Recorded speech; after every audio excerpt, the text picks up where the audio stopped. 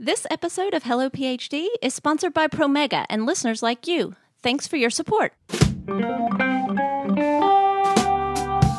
Here's the figure the postdoc made 14 years ago, and then here's the one the other grad student made last year, and here's one I put together last night in my hotel room.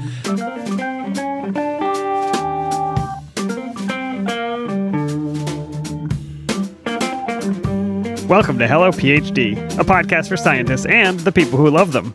This week, we learn about how to make and present a scientific poster from real-life poster presenters. Stay with us.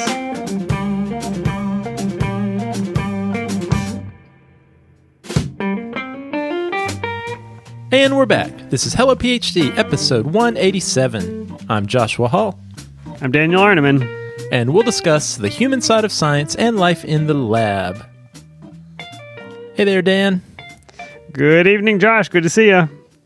Good to see you. We are continuing to relive the past on this week's show. That's the whole description of this podcast, isn't it, Josh? I guess it is. Well, I'm excited, Dan, that we get to harken back to the really good time that we had at the ASCB conference. And I had a lot of fun listening back to our previous show, where we heard tips for making the most out of the conference, and looking forward to sharing a lot of this footage that you got bugging people at their posters. Yeah, this is I wouldn't say bugging, first of all. Oh, no, I pulled them. They you did? Okay. Yeah, I see. This is the American Society for Cell Biology Cell Bio 2022 meeting that we went to. This is in Washington, D.C., back in December, Josh. And we hung out at the Promega booth, and we had a good time. I walked around, I need to move. You know, it was hard for me to stand there and wait for victims to come over to speak to, so I walked around to posters. And we'll hear some of that later, Josh. But you said this episode is about reliving the past. The ethanol that you brought has really crossed a boundary for me. So can you tell everybody what we're drinking tonight?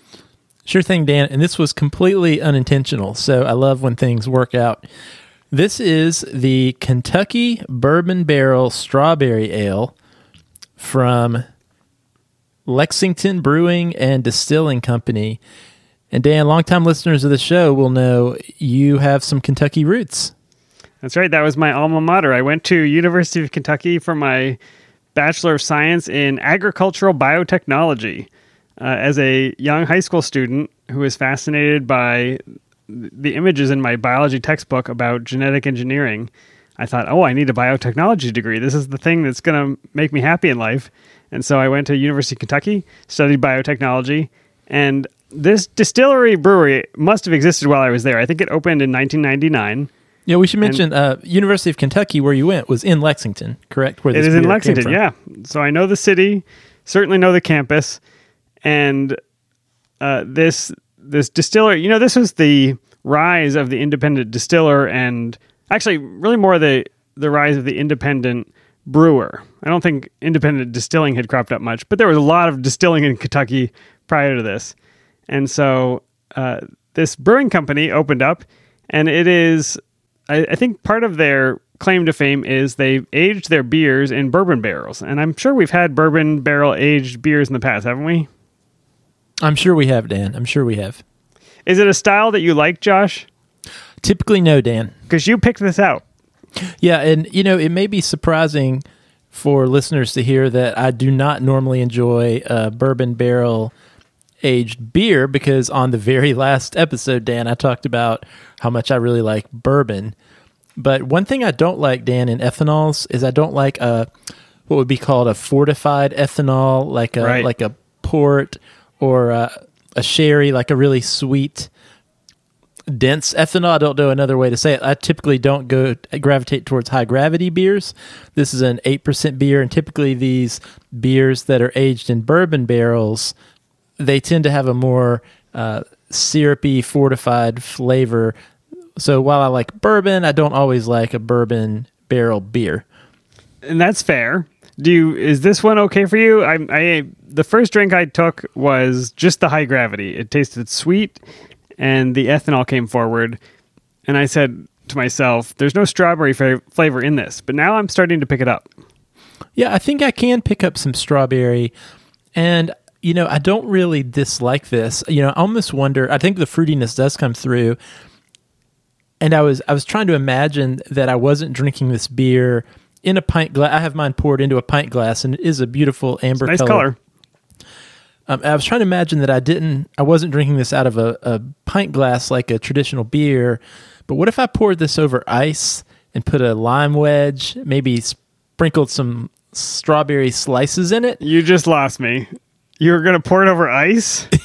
Well, if I think about it that way, and then think about what I'm tasting, I'm realizing I am really getting a very fruit-forward tasting beer. And here. by pouring it over ice, you get the flavor of Crimes Against Humanity. What are you talking about? I can say, Dan, I've actually never had beer over ice. Fair. You take your beer neat, as we say. But that may be an experiment for a future show. Well, I look forward to not being on that show. One thing I wanted to point out, so the marketing speak on the website for the brewer is, in 2006, we filled freshly decanted bourbon barrels with Kentucky Ale, our earliest craft beer iteration.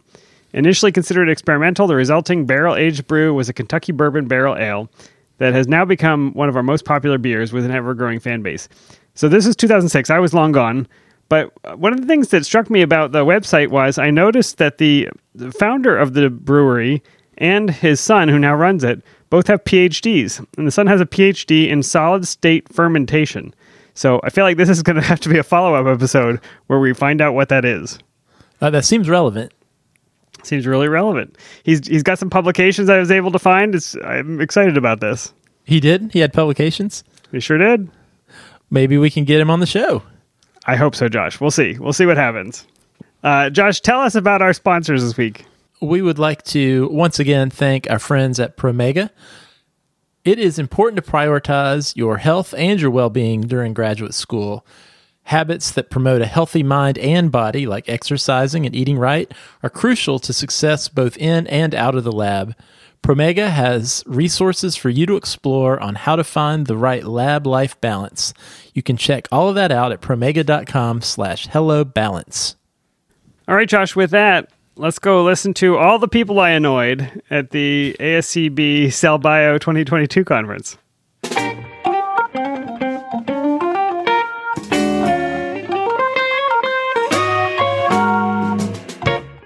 All right, Josh. So I talked to a number of people at the poster session. So I walked around with our mobile recorder.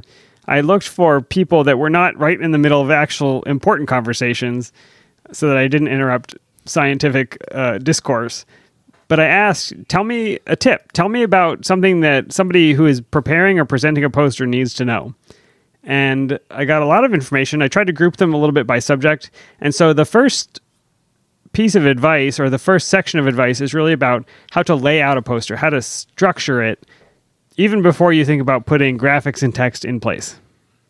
Well, let's take a listen.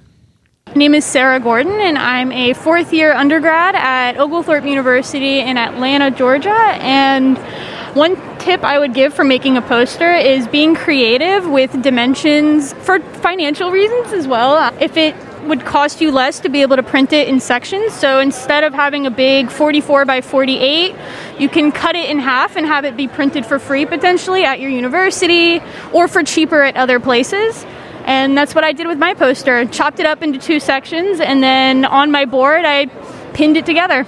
And it looks great, and it was probably easier to transport. Absolutely, absolutely. Thank you. Deborah Murray, and my tip is set your PowerPoint up first with the dimensions for the poster as required by the conference. I waited until 10 p.m. before I checked, and I realized I needed to make these dimensions different. Therefore, I had to start all over from scratch. So don't make my mistake. And where do they post dimensions? That's usually on the website for the society? Yeah. They actually email it to you. And, I'm bad about reading emails and all those details. So this is one time when you want to do that. Well, thank you so much. I'm joined by Omar. Omar Quintero Carmona, associate professor at the University of Richmond, longtime fan of Dan. And tell us your advice for poster schemes, I think you described it. Yeah, so in thinking about how you're presenting the poster, I try to help my students, I work mostly with undergraduates, design it in a way where if you're only reading the section headings, you get the gist of the whole story. So in a sense, they're sort of like topic sentences, but the entire set of section headings on their own tells the full story, and then you can fill in the details later. I'm going to need to take a photograph of this so that I can put it on the website, but you've got these large full-color bars across, and they have white text inside, so it's very clear where the divisions are and also what that division is talking about. Yeah. So in a way, so I'm old enough at this that I grew up in the era where when you made posters, each panel was an individual 8.5 by 11 piece of paper. And I've essentially kept that organization for large poster printing. I love it, and I think I appreciate the dark bar with the white text because I think it stands out a little better. I'm looking at other posters around these. It's harder to see the contrast in a black on white text where it's very full of black on white text. Thanks, Omar. You're welcome. Good luck, Dan. All right, that was some interesting stuff. I learned some new things that I don't think I thought about back when I was last making posters. How did you do posters? I remember when we were in grad school, you kind of had the 8.5 by 11 printout, and you would put it on a piece of construction paper and tack it to the board. Did you do some bigger format posters? Yeah, I think, Dan, we might have been towards the very end of that type of poster, but I definitely remember our first year of grad school making the poster with the printed out paper on the cardboard backing. And honestly, I don't think that's really that bad of a way to do it because it's very modular, and you can take all of those individual pieces and put them into a folder and carry them with you in your backpack. And then if you mess up one of them or you update one figure, you just toss that one and make one new panel versus printing this giant piece of paper.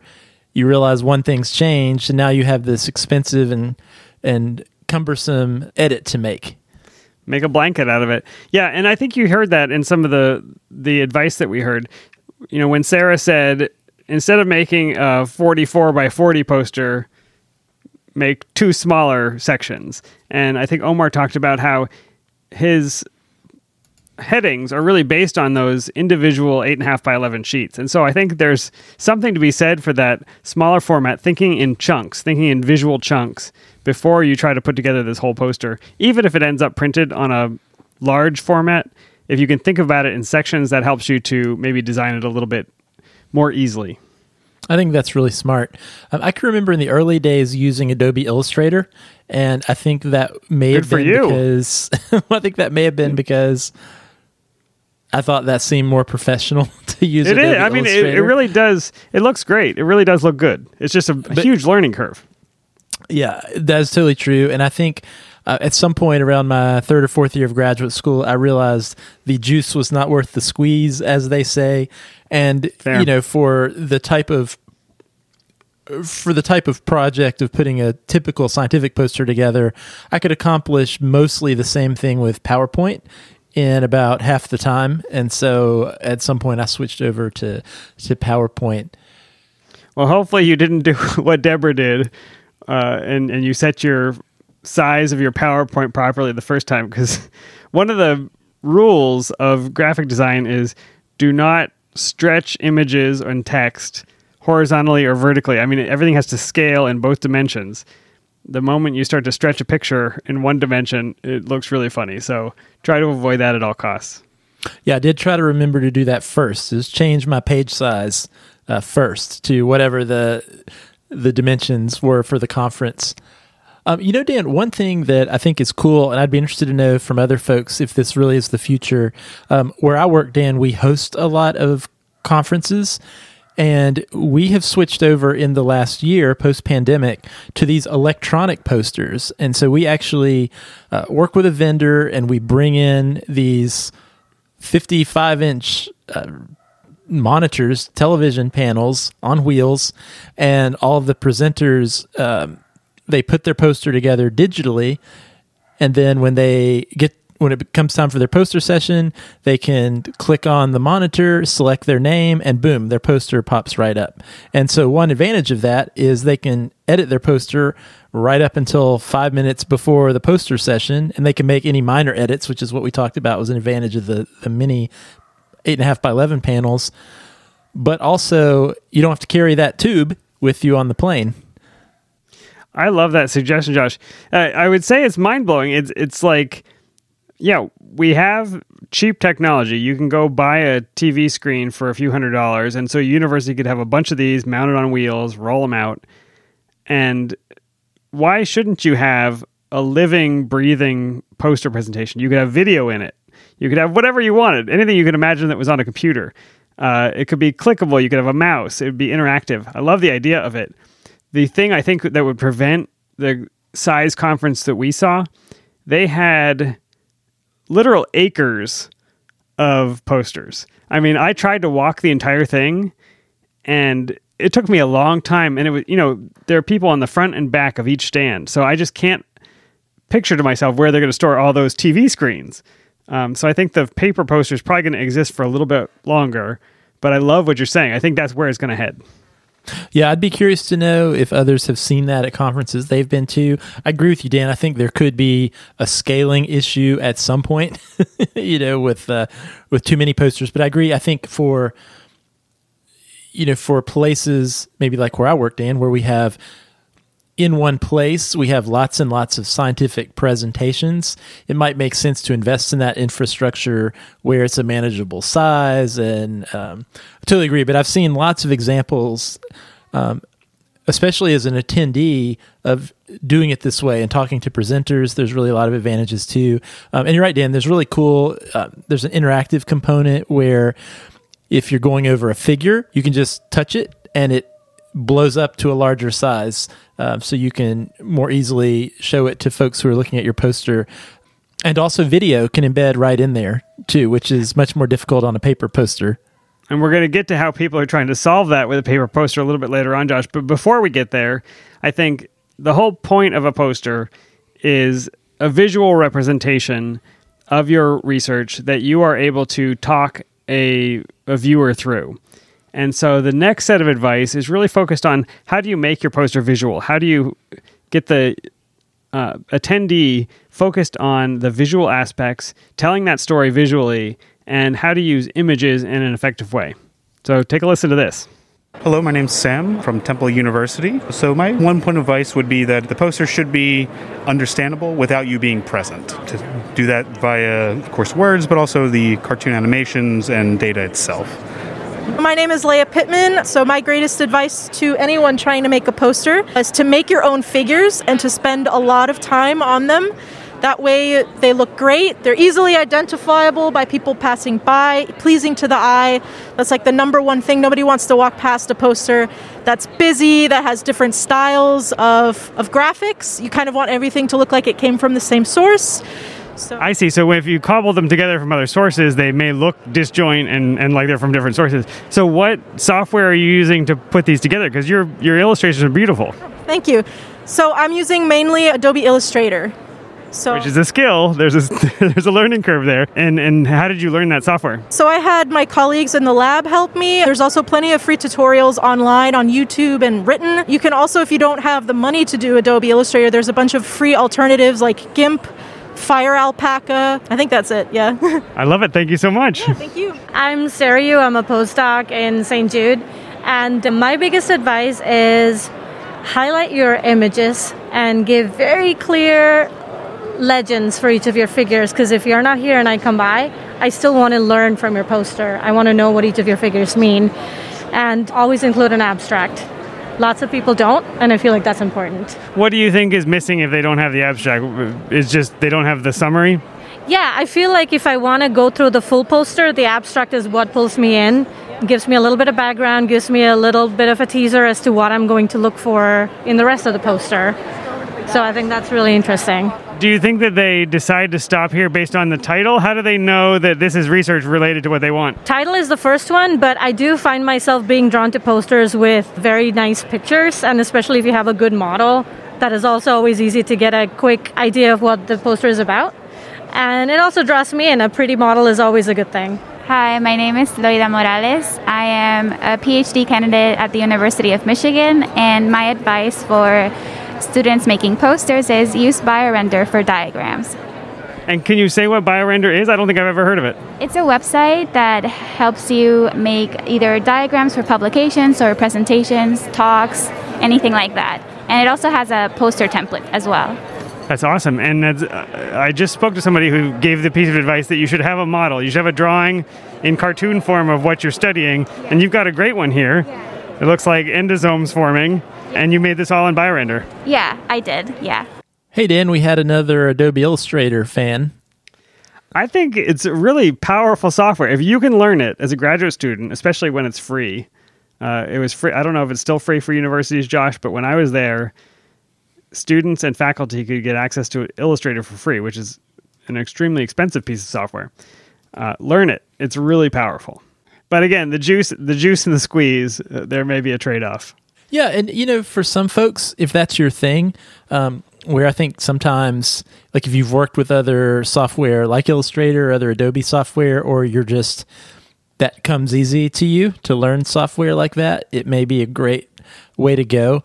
But I think like a lot of things we talk about on the show, Dan, your time is very valuable as a graduate student. So just because this other person you heard of uses Adobe Illustrator, don't fall in the trap of thinking like, well, somebody told me that's the best, so I guess I need to spend an extra 12 hours trying to do the same thing on Illustrator that I could have done on PowerPoint, which I know how to use, in 5 minutes, right? So do what works best for you. And we heard about a lot of different tools that folks are using out there. The sort of standout tool to me, the one I heard several times, was BioRender. And Josh, I put the link in the show notes. You can check that out. You can click on the microbiology section, just so you have a sense of what they're talking about. And you will see that it looks a lot like clip art, but they're kind of selected images that are for biologists by biologists. You can resize things. So if you click in the microbiology section, there's a cell, somebody adds a macrophage, they add a receptor, they add a petri dish with some colonies in it. And these are all, these are all clip arts or images that are available within the software. So you don't have to go searching through 300 different Google image searches trying to find something that works for your presentation. And the nice thing is, and one of the pieces of advice I heard is, getting all of those images to look like they're from the same source really ties the presentation together. It adds some cohesion. And so I think using a tool like BioRender gives you that out of the box, and you don't have to try to match the kind of pencil drawn style over here and the 3D rendering over here, which looks really messy and looks like kind of an amateur presentation. Or here's the figure the postdoc made 14 years ago, and then here's the one the other grad student made last year, and here's one I put together last night in my hotel room. Yeah, looking at this BioRender site, Dan, this looks really cool. I mean, their tagline, create professional science figures in minutes, sign up free. Those are all things that sound good to me. Yeah, and I think there is some payment program, and I think it depends on how and where you present the images. But for a lot of the people I talked to, it sounded like they were able to use the software for free. So that's definitely worth checking into. It's biorender.com. Yeah, or tell your lab. Maybe this might be something your lab might want to invest in. And we are not sponsored by BioRender, by the way, but call us. Josh, the next section that I want to talk about is really, it's harkening back to your idea about presenting on a screen, making something visual and interactive, maybe a video. And I wanted to talk about how people are using QR codes to link their static presentation to something more dynamic and to link it back to themselves so that people can stay in touch. Take a listen to this. Hi, this is Phil Nelson. So my little soundbite about posters is make sure you got a QR code on your poster, because that helps people to find you later on. Make sure you don't have too many words on your poster, and that the words that you do have are big enough. And take your best graphics and present them to best advantage, and then you'll have a story that you can step through during that grueling hour and a half that you have to do. Thank you so much. My name is David Carpio. I'm an undergraduate at the University of Richmond. So for our poster, we have live imaging cells, and we wanted to be able to display that images and videos that we took. So what we did was we used QR codes and placed them in the middle of our poster, and you're able to scan it with the camera. And once that's done, you can go into a Google Drive that contains the video of the live image cells and play them and replay them and view them as you look at our presentation. You can take them with you, and even though the poster is static, my phone isn't, and that's awesome. Thank you for the advice. Do you have any other tips you want to share? I could. Yeah, no, I just think it kind of helps people visualize what's going on a lot better. I know in previous symposiums I've presented and people kind of seem a little bit confused, and then once they see the actual protein like going through the filament or the filopodia, then they're like, oh, okay, now I kind of get it. So I think it's really cool to like kind of help people understand what's going on a little bit better to kind of help convey what we found. For people with live cell imaging, it's just not the same in a photo, and to see things move is transformative. So now you've brought that to a poster. Yeah. That's awesome. I love this, Dan.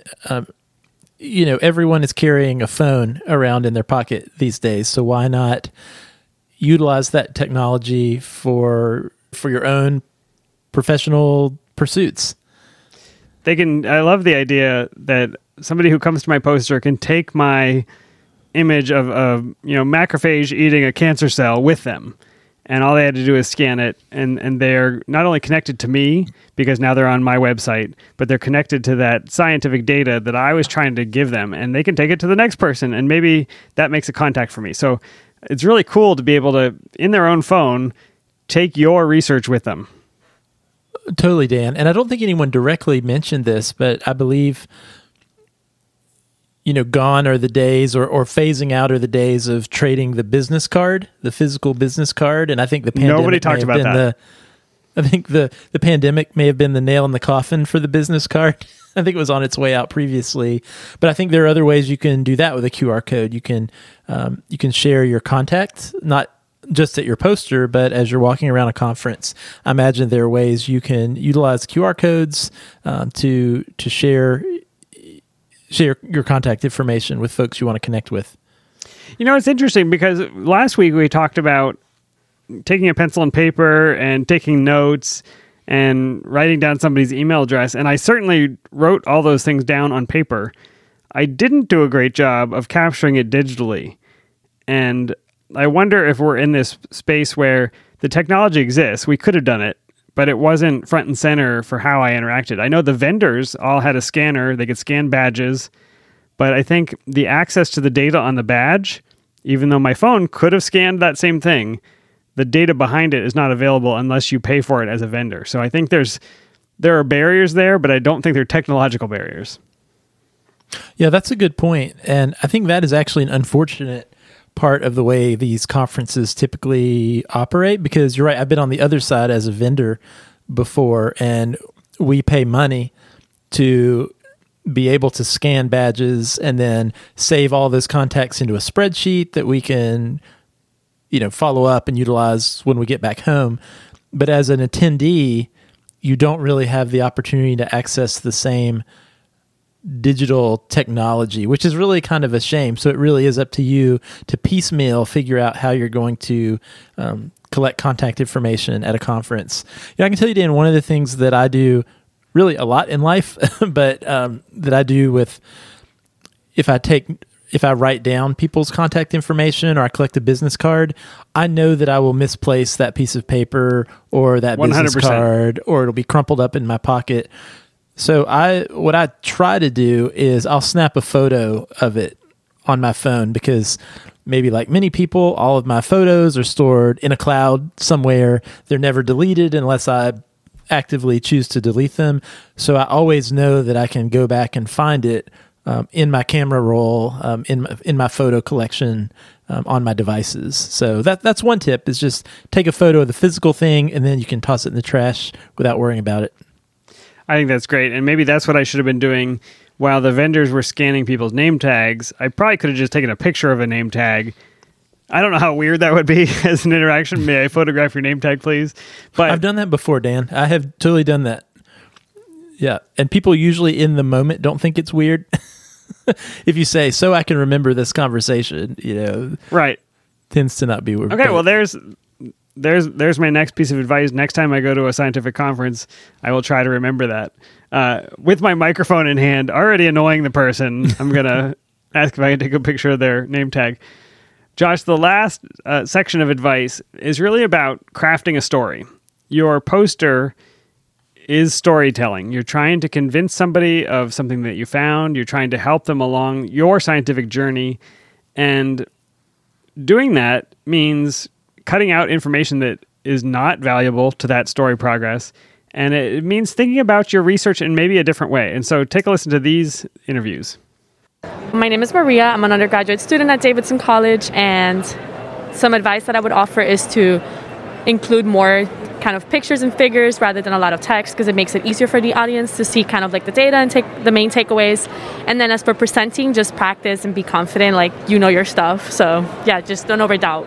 And do you walk people through those figures that you put up? Yes, I usually walk them through it and kind of like what they're showing and the main takeaways from them, because sometimes seeing them and not knowing what the project is about can be hard, but I would definitely recommend that it helps when you're presenting as well. So it is a visual medium, so more pictures is better. Thank you. Hello, my name is Agustin Rabino. I'm from the University of Toledo in the Garcia Mata Lab. And one key piece of advice when making a poster, I will say, is think of the story you want to say and try to strip it down from unnecessary information, right? Whenever I start doing a poster, I might end up having a lot of information there, but you want to be concise so you don't overwhelm your spectator. So you have to throw things away. You have to leave out things that are exciting and interesting maybe, but they're not part of the story. Is that what you're saying? Exactly. I think you can convey whatever you want to say. You want to focus more on the visual aspects. At least in our lab, we do a lot of heavy quantification sometimes, and we have a lot of graphs attached to one image. But sometimes you need to leave those out to make maybe your image a little bit bigger, if you can. Visual representations are always better when trying to convey an idea. People will believe images, not your graph.